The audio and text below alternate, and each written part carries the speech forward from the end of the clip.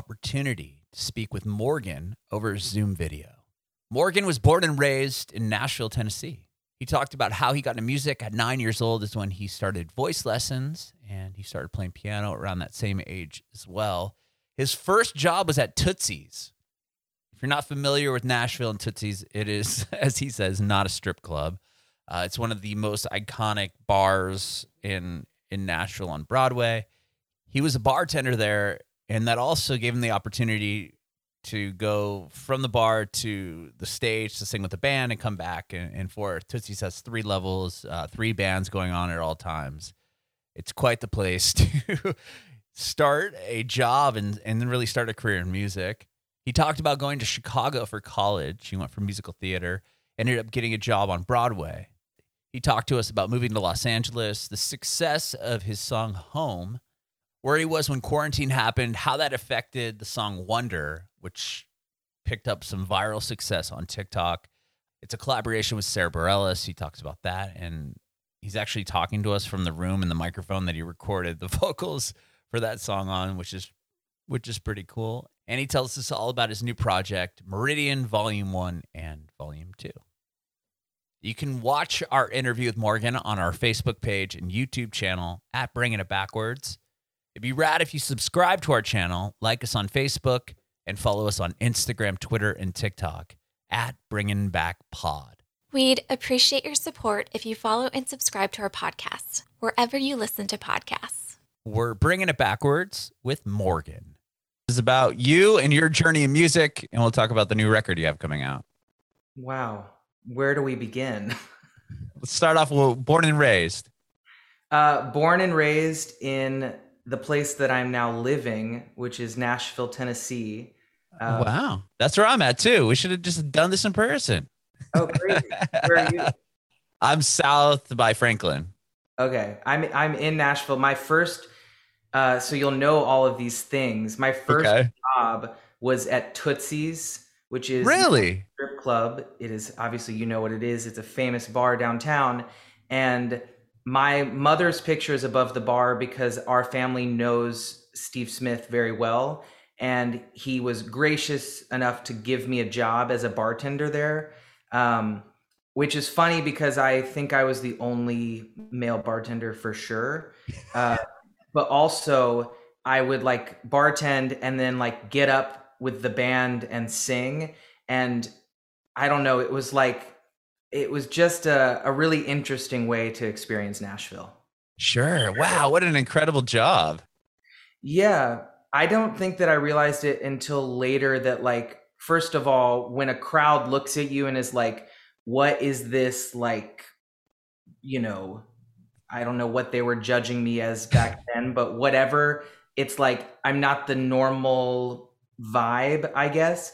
But I would get up and I would like sing down with the band and the place would go wild. And I feel like that's a pretty good test of like, if you can go into a crowd where they're like, this is gonna be nothing, and then you sing down, then all of a sudden they have a little bit more respect for you. That is rad. What a rad job again. So born and raised in Nashville, what was it like growing up here? I mean, I grew up in San Diego and I moved here as a transplant. I know a lot of people are transplants to Southern California, so I can't imagine growing up here immersed in this.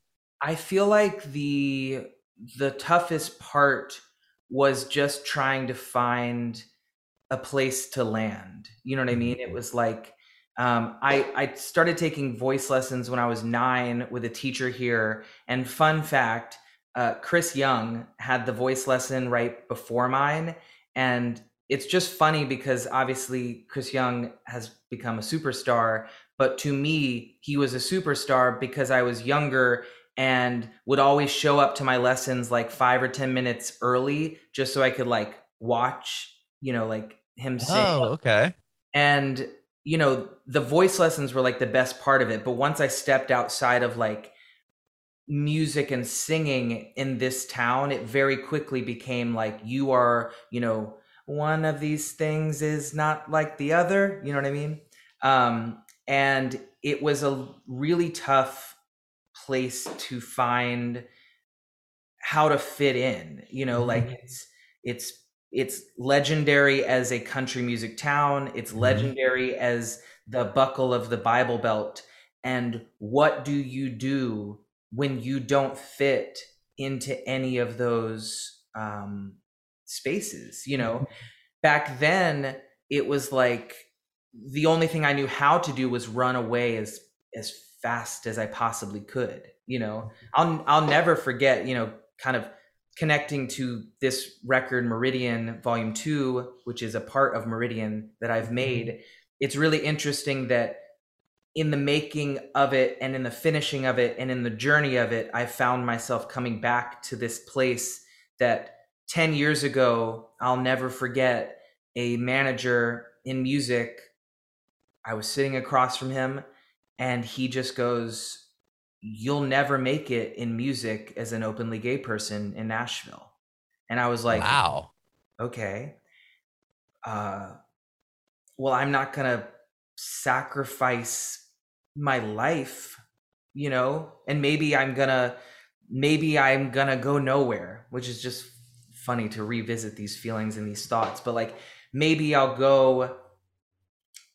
this goes nowhere. But to me, following my heart meant, well, I was not going to come to Nashville, Tennessee 10 years ago. You know what I mean? Mm-hmm. Is that what led you to going to New York? No, this was actually after New York. Oh, it was. Okay. Between going from New York, in New York, it was either I go to Nashville or I go to LA. It was like, I'm buying a one-way ticket and I'm going one place, which I still to this day believe that if you've never sold everything you own once and like got a one-way ticket somewhere at some point in life, I don't want to cause like the craziest ricochet here, but I do believe that it felt crazy at the time, but the thought that like I needed to sort of actually, this is crazy. I was just reading about like the phoenix, you know, that like rises from the ashes. Sure. The most important thing is not that the phoenix rises from the ashes, it's that the phoenix is willing to like burn everything down and then rises from the ashes. You know what I mean? Sure. And that was that moment for me leaving New York. But this manager in Nashville was like, "You'll never make it here as an openly gay person." And I wasn't going to sacrifice, you know, my heart and my humanity just to try to get ahead. Make it. Yeah. So that's what took me to LA 10 years ago. And literally, I'm pretty sure to the date, because like, you know, because Facebook gives you this weird like memory moment. I want that, okay? But I'm pretty sure that 10 years to the date, like some synchronistic magic, I left LA and now I'm in Nashville, which is a really interesting full circle experience to be in Nashville, making music, releasing music, and being like, I didn't hide who I was. And I'm really proud of that. Yeah. And still, I would say, I mean, correct me if I'm wrong, would you say that it changed quite a bit in those 10 years? Nashville? Oh, yeah. Okay. I mean, I'm not the first, I'm not the only, and I'm certainly not the last, but it's like, there's definitely I want to say there's a queerness to this city that's really like palpable and exciting.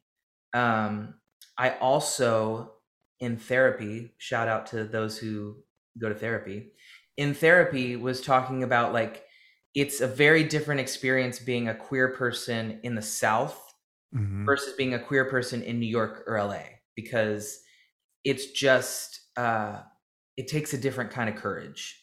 Oh, I would, for sure. So though Nashville has changed and I sense it and I'm excited to be a part of that change, I feel like there's a different kind of bravery when it comes to like existing in a town outside of the sort of coastal towns and remaining true and boldly who you are, which is incredible to see the town like shifting in that way, and incredible to watch it happening, like, you know, through the internet, like seeing people just like not having um, the same fears and worries that I had 10 years ago when I was like, okay, well, if that's the criteria, if I can't do it in a town like Nashville as myself, then I'm not going to go to Nashville. Mm-hmm. Well, everything you're saying makes total sense. I mean, it is still rooted pretty heavily in Southern values here. I mean, coming from California and in San Diego, you said it's the buckle of the Bible Belt, makes sense. I mean, you'll go into a doctor's office and there's a Bible there. And I was like so shocked the first time I saw that. And just it just still has that. You'll still see people with like Confederate flags on their cars. And you don't see that too often in Southern California. So it kind of like, it still shakes me a bit. I'm like, whoa, like that. People are just openly rocking that on their car. Yeah, I think that's, I mean, the shake part of it, while I want to acknowledge the growth and the shifting nature of this town in the last 10 years, like you're exactly right. I mean, I have had people, ask me like, so what church are you joining? And there's like nothing wrong with like that. First of all, I'm Jewish, so I'm not joining a church, and also that's a great solid answer you can give them. The question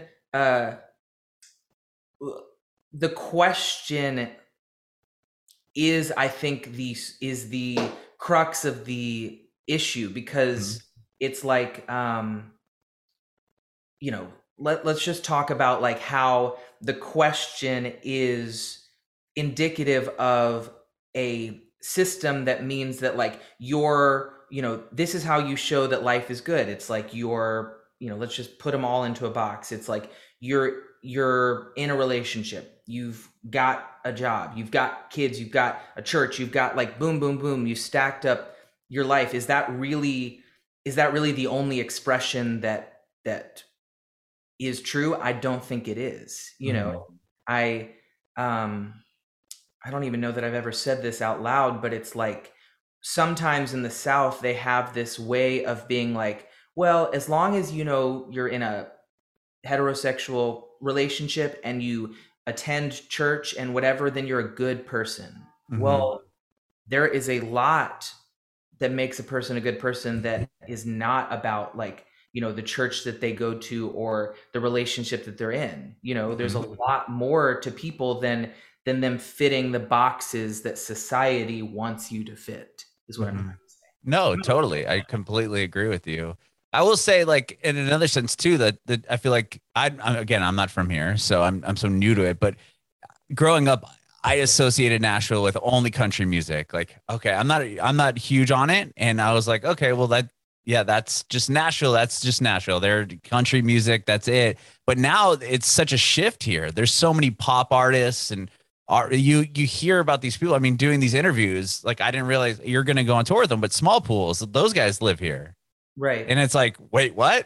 Like this pop band lives in Nashville. Like it records their records here in Nashville. And it's just so different. Yeah.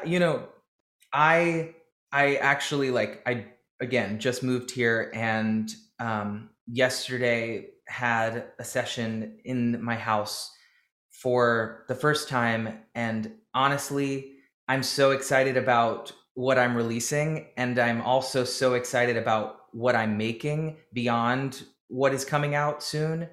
And it's like, it has nothing to do with where I am. And I feel like that shifted for me during this, what do we call it? The quarantine. Not to make small of it, but sometimes I just have to call it by a different name just to move through it.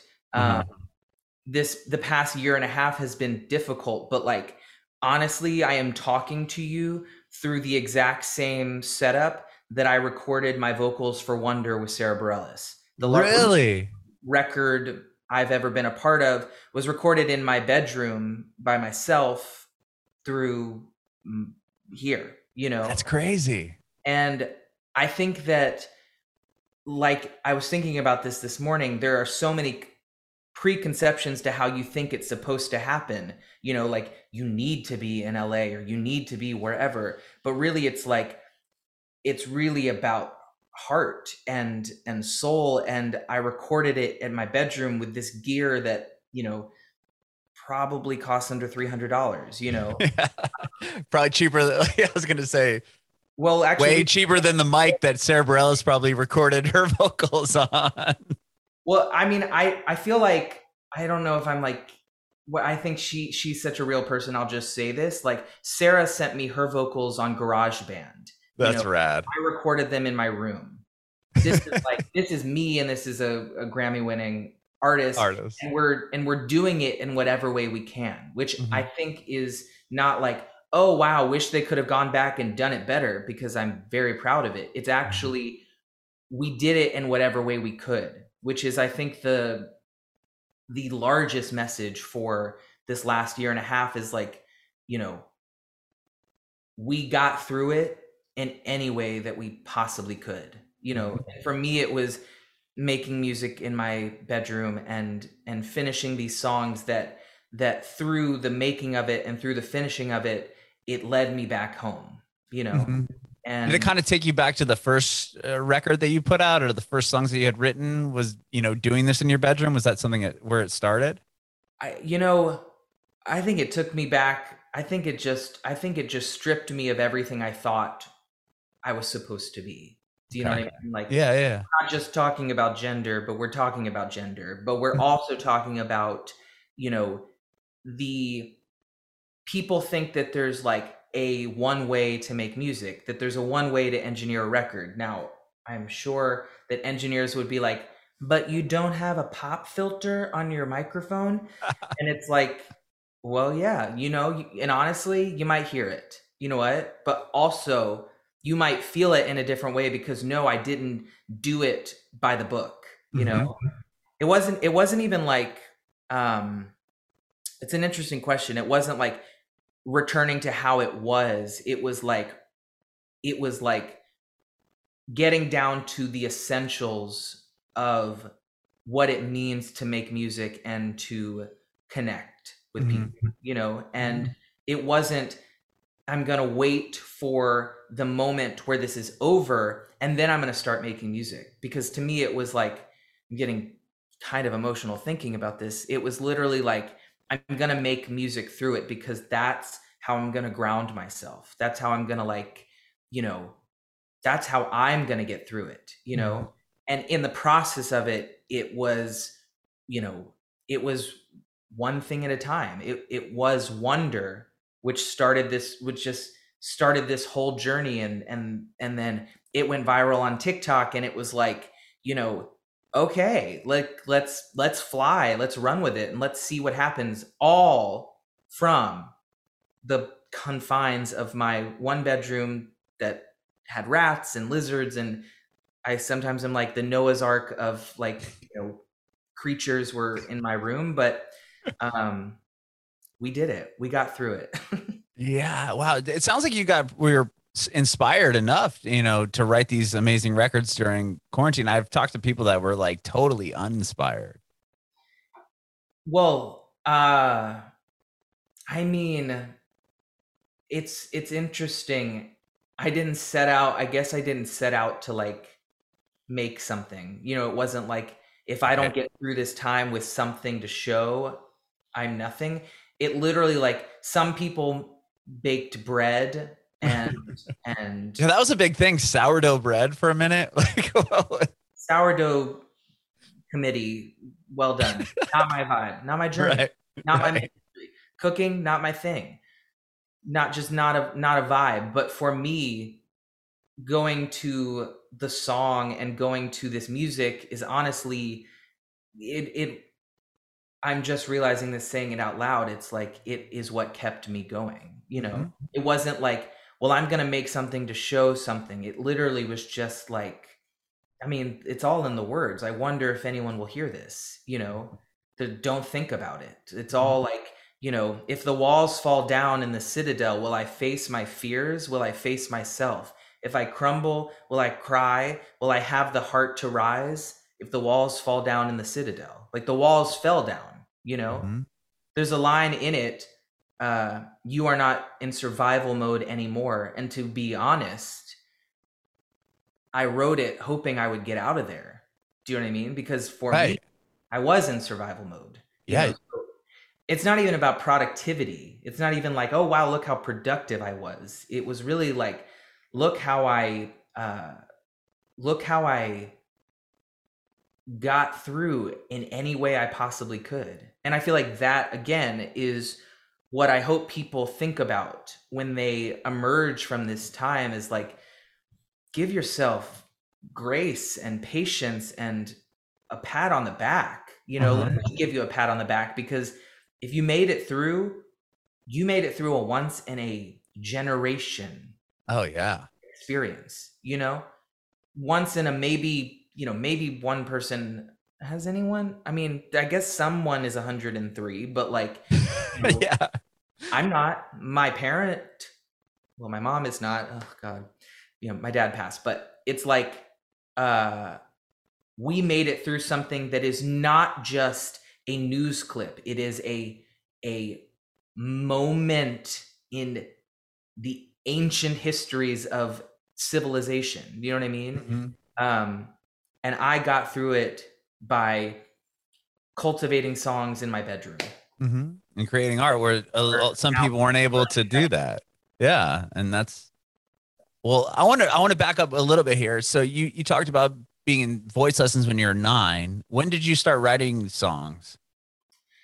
I was just having this conversation last night, because I wish there was like a timeline that had more clarity, but it wasn't writing songs to me. It started when I was 9. I also started taking piano lessons at 9 with a teacher in Nashville. And if you know anything about Nashville, they don't really teach like do, re, mi, fa, sol, la, ti, do, like that thing. They teach 1, 4, 5.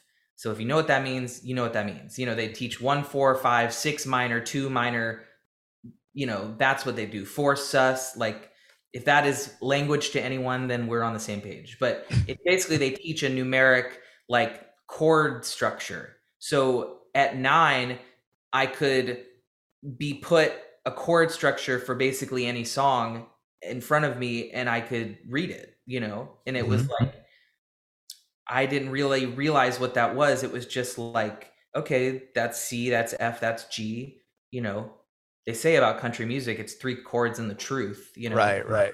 But at that moment, it was like, let me just take some chords and let me like mumble some like I love you forever words or whatever that made no sense at 9. But Right.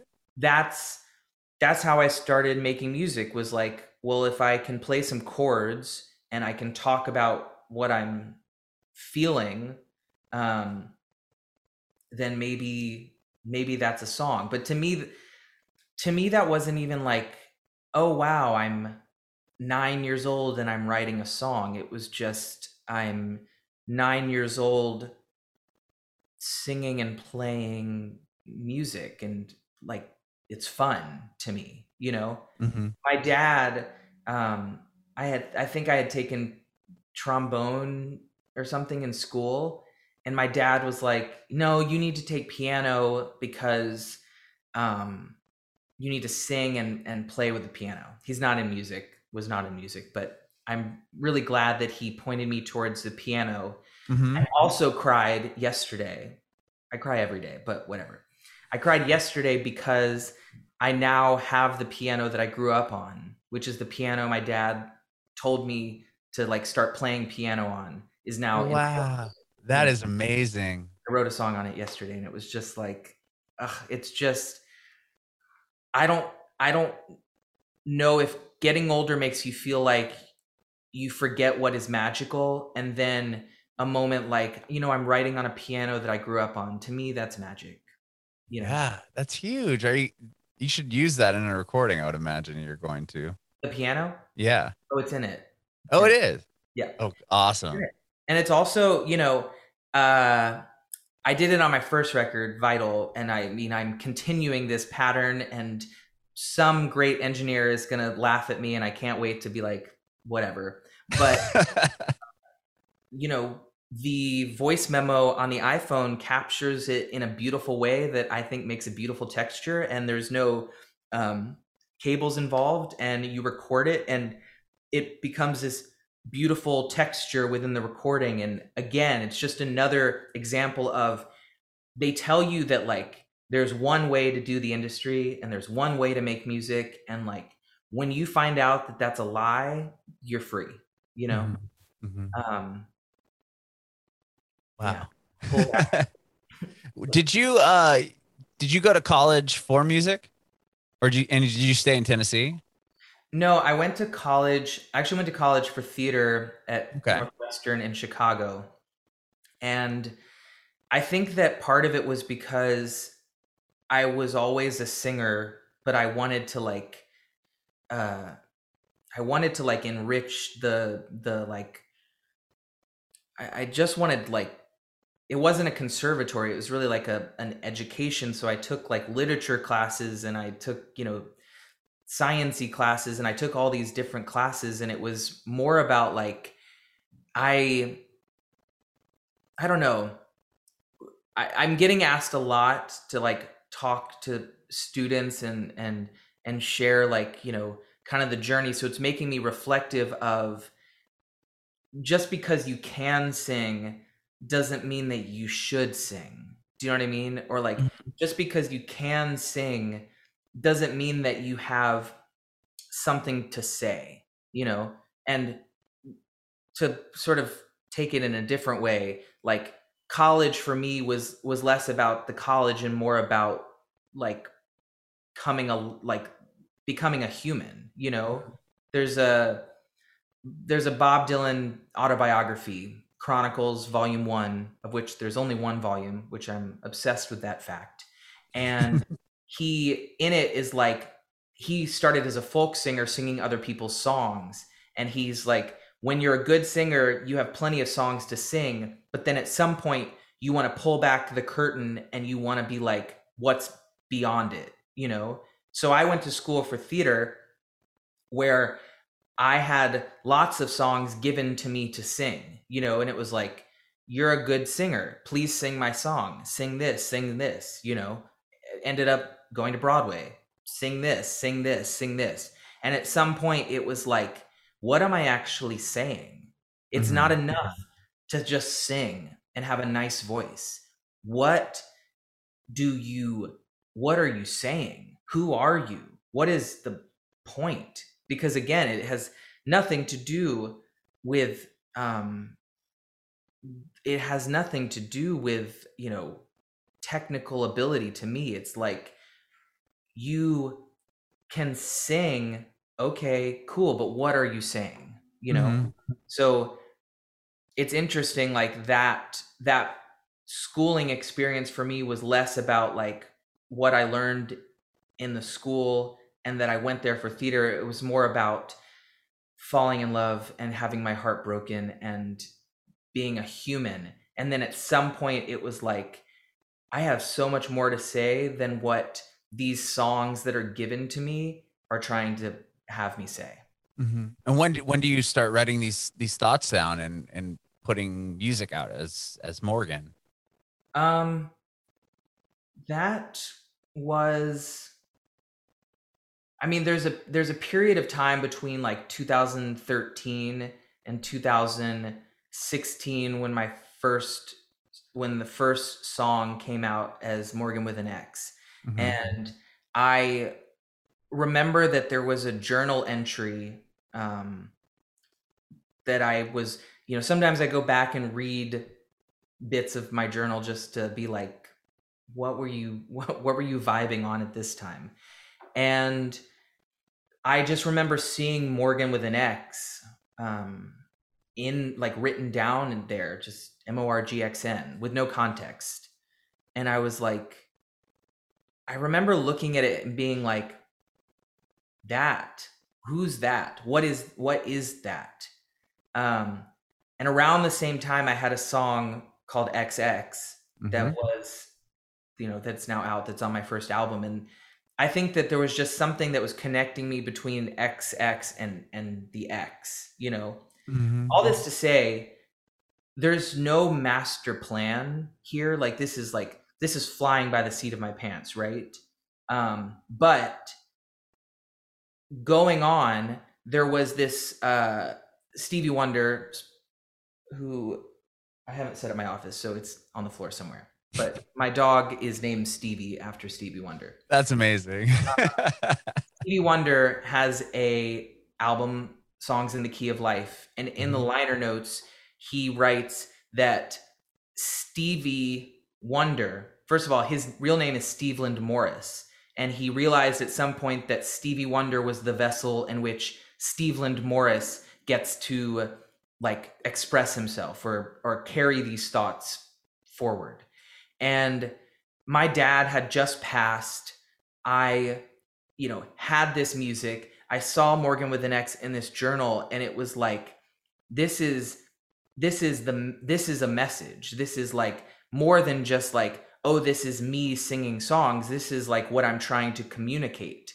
And that's really where Morgan with an X was born. But then it was like, and again, this is where there's no like master plan. It just, the universe started being like, okay, this is keep going in this direction, because that's when I became really like connected to the idea that like maybe all these constructs we grew up with are just constructs. I started reading about Mr., Mrs., MX, or like Latina, Latino, Latinx. There was like this X was representative of shift and of like non-binary and of like removing the constructs, and it was just like, it sang to me. It was like, this is the way that you express the music. This is the way that you express who you are. And that's really where Morgan with an X was born. And you already had XX out, and then following that, you put out Home, which has massive success. Yeah. Talk to me about that. Well, that was, it's interesting. It was just one song at a time. The first song I put out was Love You With the Lights On. And the second song was Home. And with Home, I had recorded it, and I had recorded the choir here in Nashville. I got some friends together. And we interesting. In a living room. But then my dad passed, and that ruined me. I can't even imagine. It was so hard and sudden and no warning, and all of the things that still to this day, it's like grief is nonlinear. It just sort of like pokes its head. Home was the song I had written just before he passed, or just finished recording just before he passed. But when he passed, it's sort of like I just forgot everything and what I was doing. And then I'll never forget that like I was listening through songs, I had to take time before I could do anything. I wasn't just gonna I was supposed to release an EP that fall, scrapped it. Right. And I was listening through, and I listened to Home, and I cried because, I knew I recorded it in Nashville. I knew it was the last thing I did. It was maybe like July 31st or something that I recorded the choir on Home, and my dad passed September 1st. So it was like, that was the last thing I had done. And I remember hearing it and just being like hit in the gut, because this is so special, and my dad has never heard it. At the time I was like, he's never heard it, though now I have the feeling that he hears it all, but that's a whole nother podcast and a whole nother chapter. It basically was just, this song has to come out, and that's, and it did. And I was on tour at the time, and I just sang it every night. At the end of the day, that's all I really can do and will do is that I make the music and I share it in the most honest way I possibly can, you know? And that was home. I just sang it on tour, but I remember like I think there was this moment, and it happened recently, but it was like this moment where the chorus of Home happened, and I think I like, you know, said to the crowd, I was like, hands up, and like the whole like, you know, room of people like just like hands in the air, like just fully alive. And it was like, I think this song might be connecting, you know? We just had a year and a half of not playing shows except for playing these virtual shows, which again, did the best we could. Sure. Good. But I was just at Riot Fest in Chicago. Oh, awesome. I saw a lot of footage from that. Yeah, with Super Meg Meyer, jealous. which she and I have a song together called I Hope You Cry. Mm-hmm. I really wrote through this pandemic in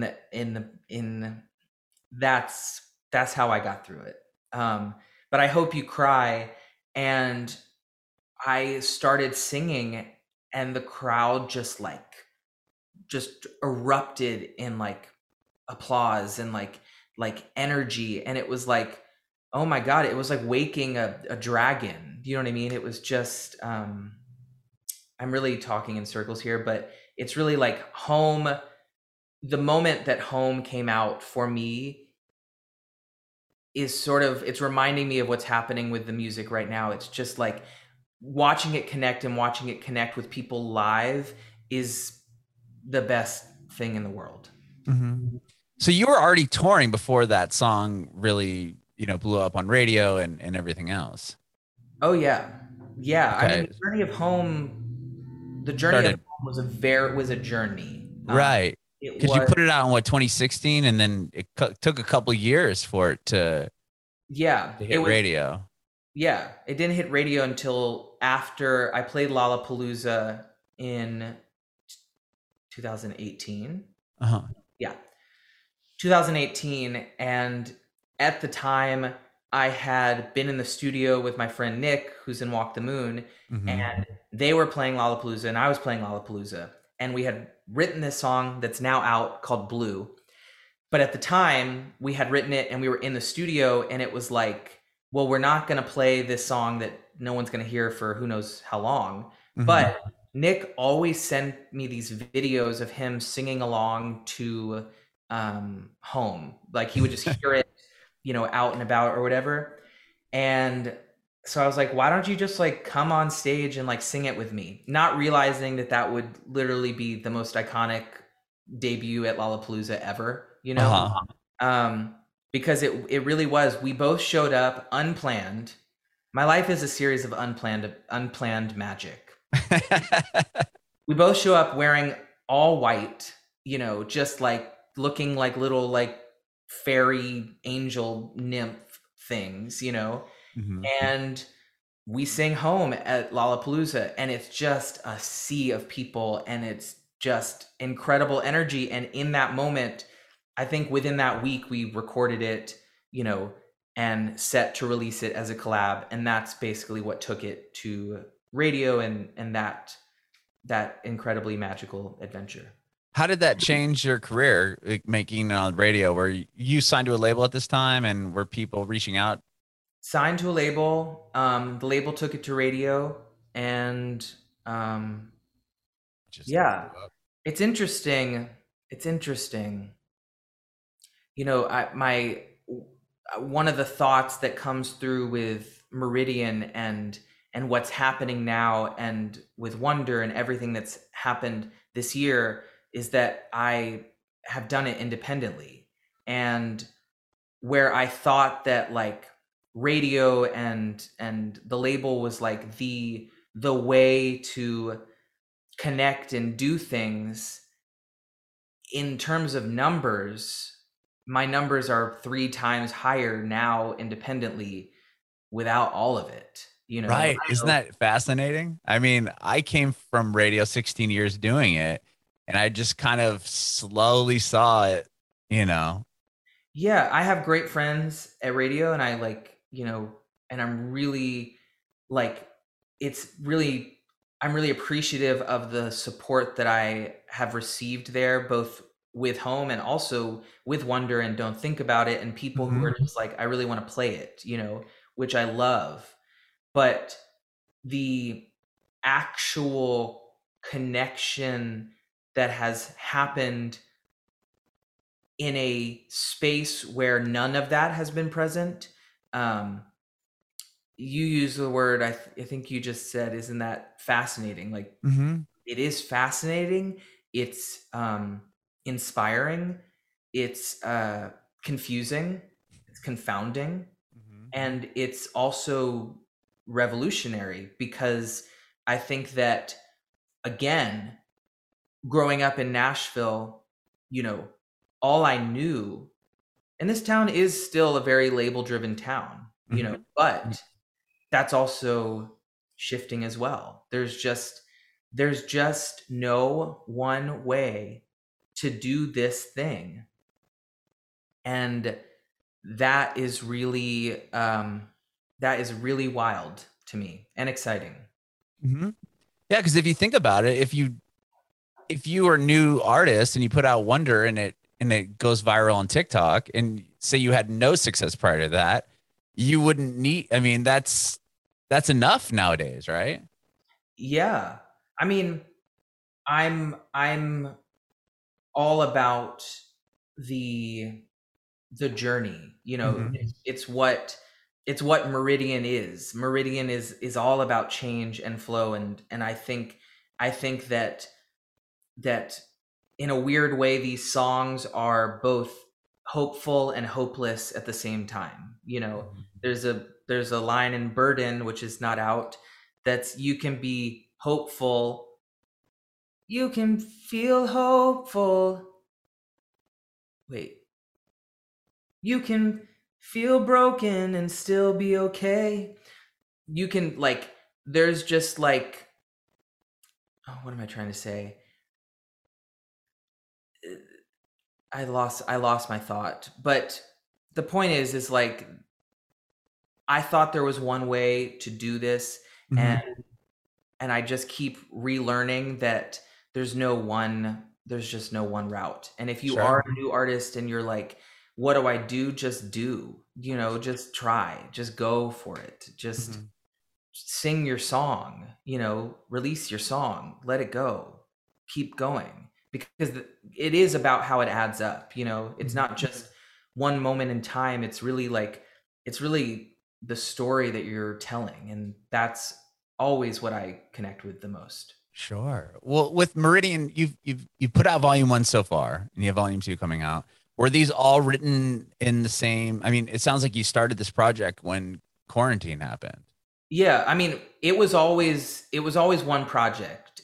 uh I made the decision to go volume 1 and volume 2 after Wonder basically caught fire at the end of 2020, Mm-hmm. because I had remixes done with my friends, and it basically, like, became its own world, Sure.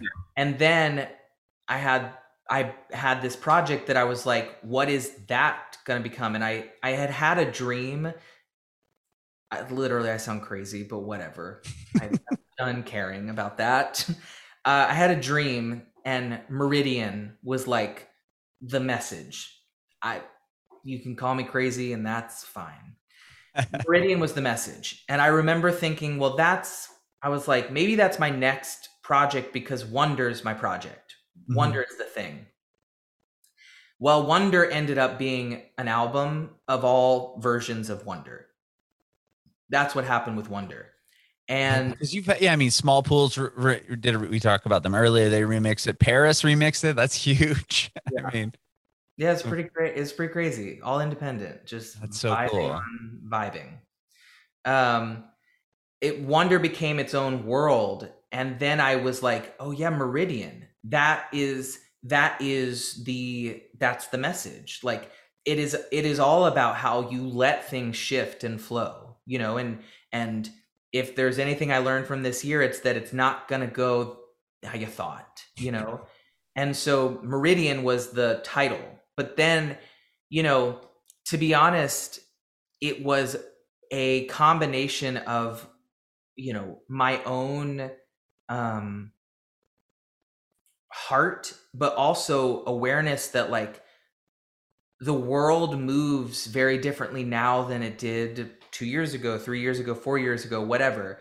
For me, it was like, I have this project, but I want to release it in a new way. You know, there's the quote that's like, in order to have something you've never had, you have to do something you've never done. So rather than forcing this whole project into being born in one moment, it was like, let's pace it out, let's spread it out. And again, in the journey of there is no master plan, there's just doing your best and continuing.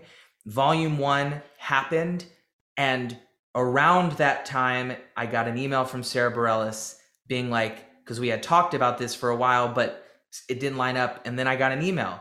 Hey, I think I posted it. It was like, don't you forget about me. Do you still want to do this duet? And it was like, well, if that's not the most magical timing ever, because this is a perfect time to revisit Wonder, because I just released Volume 1 and we can dive into Wonder. You know, it was just magical. It just lined up. And it was only because I had decided that I would separate the projects. Mm-hmm. And so you knew did you know what songs you're going to put on Volume 1 versus Volume 2? And were they all done? Yeah. Okay. That was pre-planned. I didn't plan that it would, that Wonder would happen in between them. And I didn't, that's all I knew. I had split it already. Okay. Volume 1 is coming.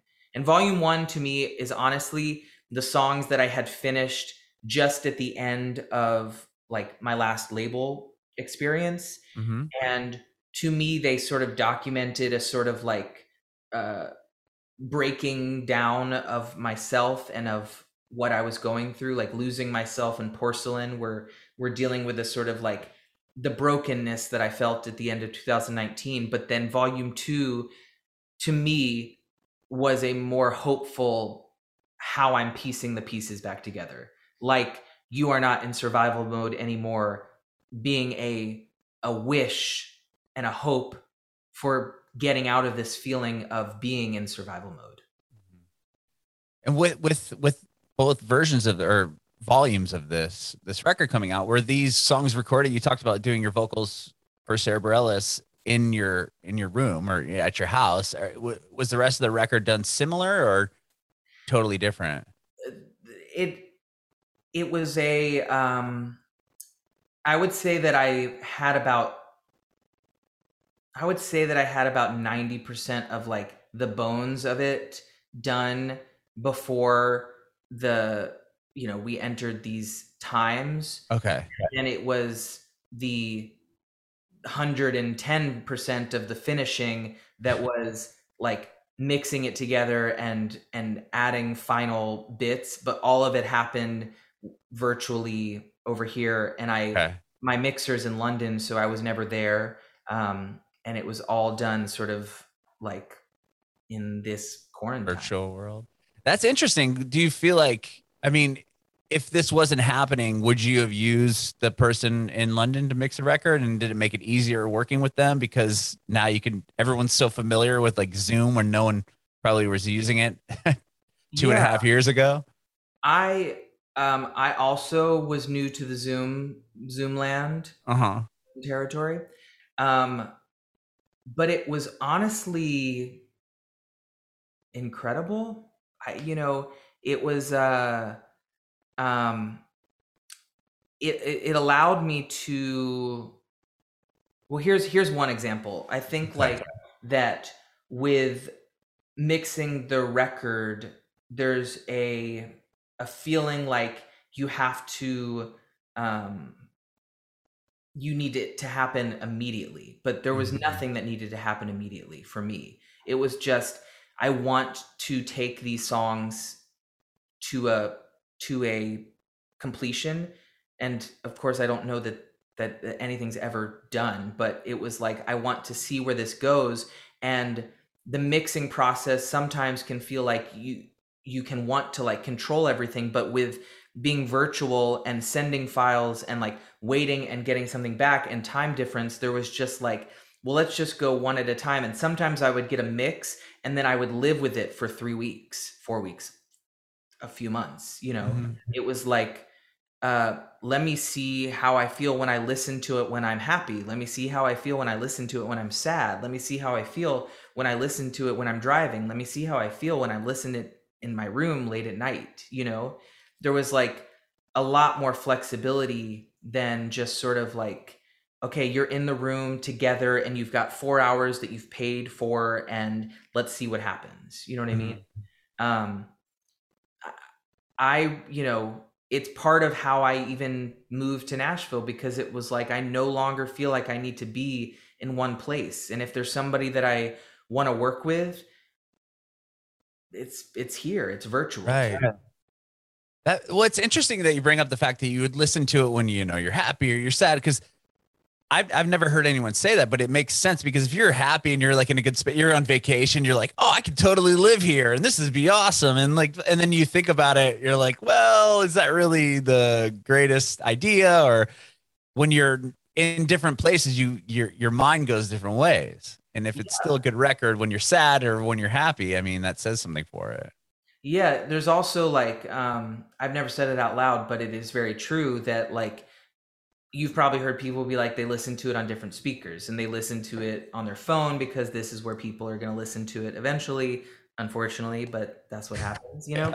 Or in their car. Yeah. You know, I do it. I listen to it in the car. I listen to it on these monitors. I listen to it on my phone. I listen to it on different physical speakers, but I do listen to it in a multitude of different emotional spaces, because sometimes, you know, there's let's see an example. I mean, there are things where I'll first hear a mix and I'll be like, I think that's wrong, or it's no. And then I'll give it a little space and I'll come back to it and I'll listen again, and then I'm like, oh, it's not that it's wrong, it's that it's so right, it jars me.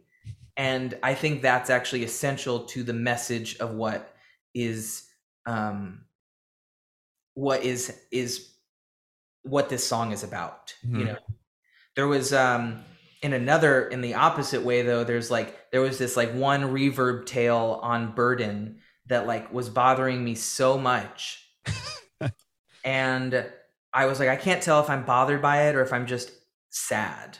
And ultimately, after listening to it for like literally months, that one took a long time to mix because I couldn't stop crying every time I listened to it. Burden is the last song I wrote in the final hours of 2019, not realizing what a burden 2020 and 2021 would become. Yeah. But there was just this one reverb tail, and finally, after months of like listening to it, and it jarred me in every emotional headspace, I was like, I'm going to address this reverb tail. No one will notice, no one will care, but that's my process. Right. I love that. So you said you played at a Riot Fest over the weekend. Was that your first performance in 2 years? My first performance was, my first performance was at the Covenant House, which is a youth homeless shelter in Los Angeles. And I got to play for Pride for the kids. Oh, cool. That I cried, because it was just singing songs to these like, you know, youth who are experiencing homelessness, and like we're celebrating Pride together. That's like, cool. Chills, you know. That was my first performance, but the first time I was on a stage where there was people was at Wonderbus. Wow, Wonder really just follows me.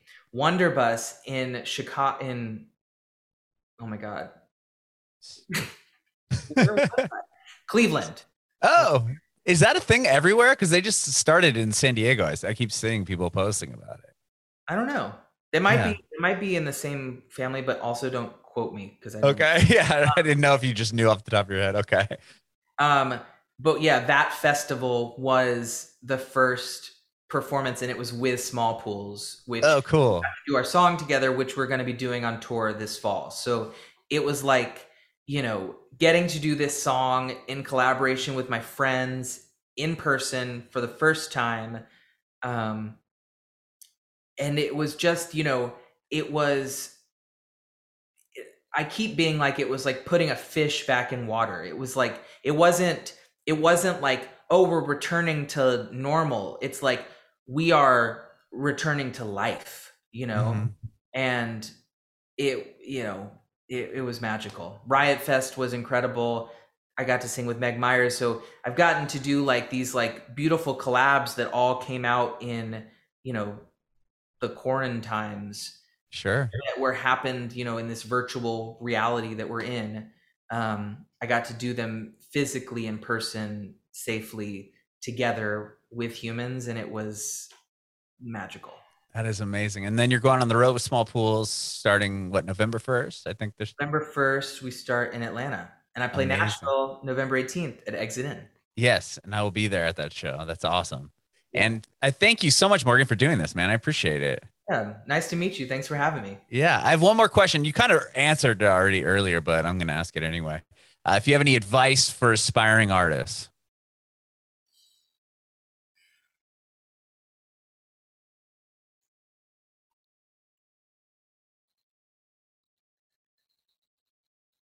Don't be afraid to burn it to the ground and start again.